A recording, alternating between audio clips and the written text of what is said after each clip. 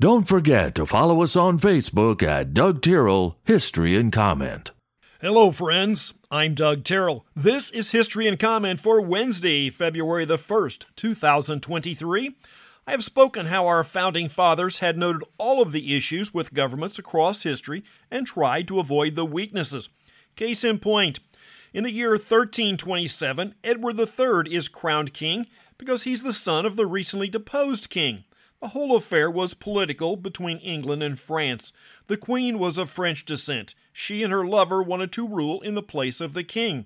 They stirred up opinion against the king. He was disposed, and 14-year-old Edward is crowned as a puppet king for the first few years.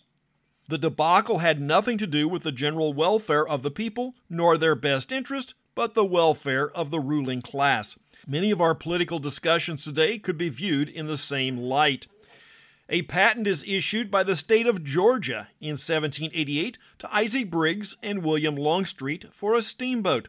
The patent is unique in that it's issued by a state.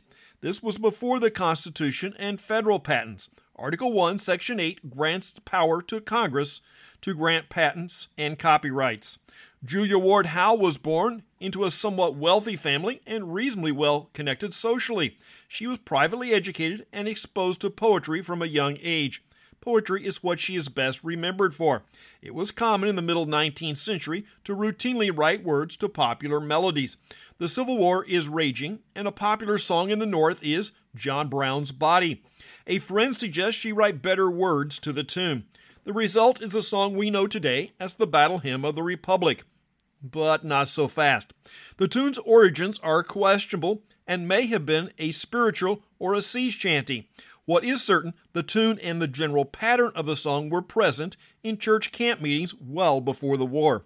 But Howe gets credit for the final version of the song, which in full form has 5 verses.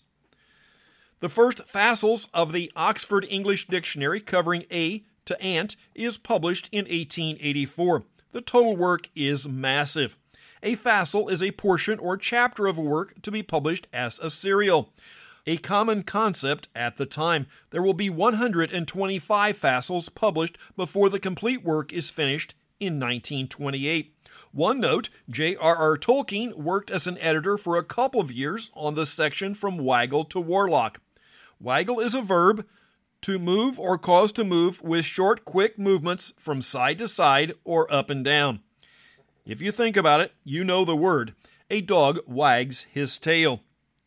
Property developers have been around for a very long time. In 1887, Harvey Wilcox of Kansas owns 120 acres of land northeast of the small Southern California town of Los Angeles.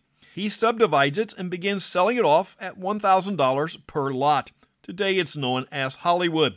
But like all good stories, and by extension films, there are a couple of plot twists. Some sources say Wilcox was a prohibitionist, certainly some of his family was, and envisioned a town based on his sober religious principles. Closely related but then not related, Thomas Edison constructs the first motion picture studio in 1893 located in West Orange, New Jersey, because New Jersey was where Edison lived and worked. Edison had every intention of building a film monopoly, and for a few years it worked. But others wanted in on the media, and the weather in New Jersey is not fit for filming for months at a time. The film industry will try Florida before settling in Hollywood about 1908. California is much more ideal as the weather is generally warm all year, and there are fewer rainy days. Still in Hollywood, director John Ford is born in 1894. A pioneering Hollywood director, Ford may have been the single force that brought John Wayne to stardom with the 1939 film Stagecoach.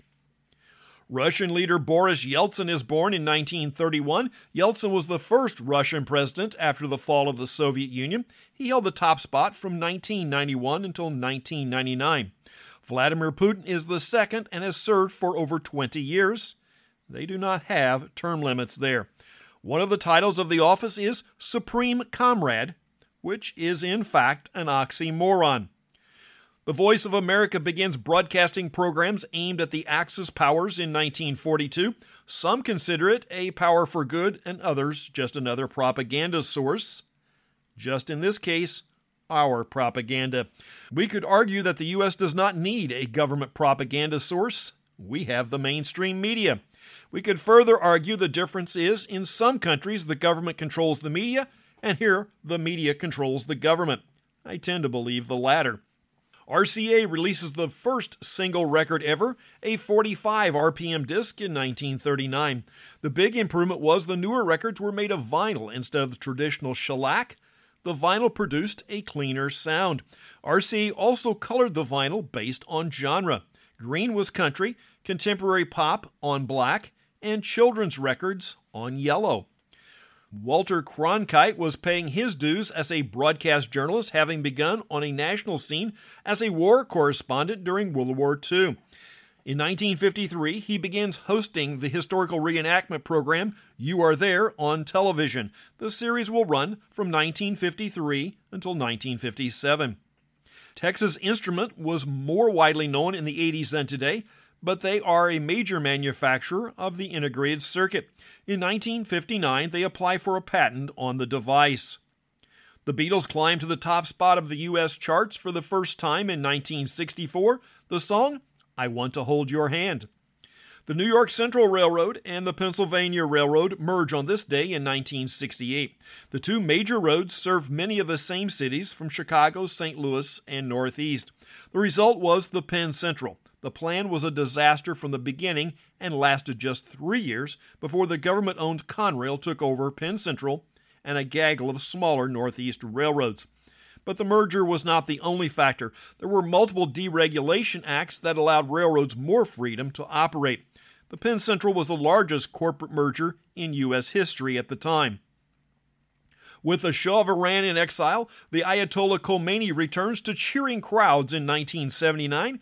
This marks a major milestone in Western relations and chance of death to America. The Shah was more friendly to Western ideas. The cleric Khomeini wanted more of a pure Islamic society. David Letterman debuts his late-night show in 1982. Bill Murray is his first guest. This would have been after Caddyshack and Stripes and well before Ghostbusters. That's History and Comment for the first day of February. I'm Doug Terrell. Now go do something worth remembering.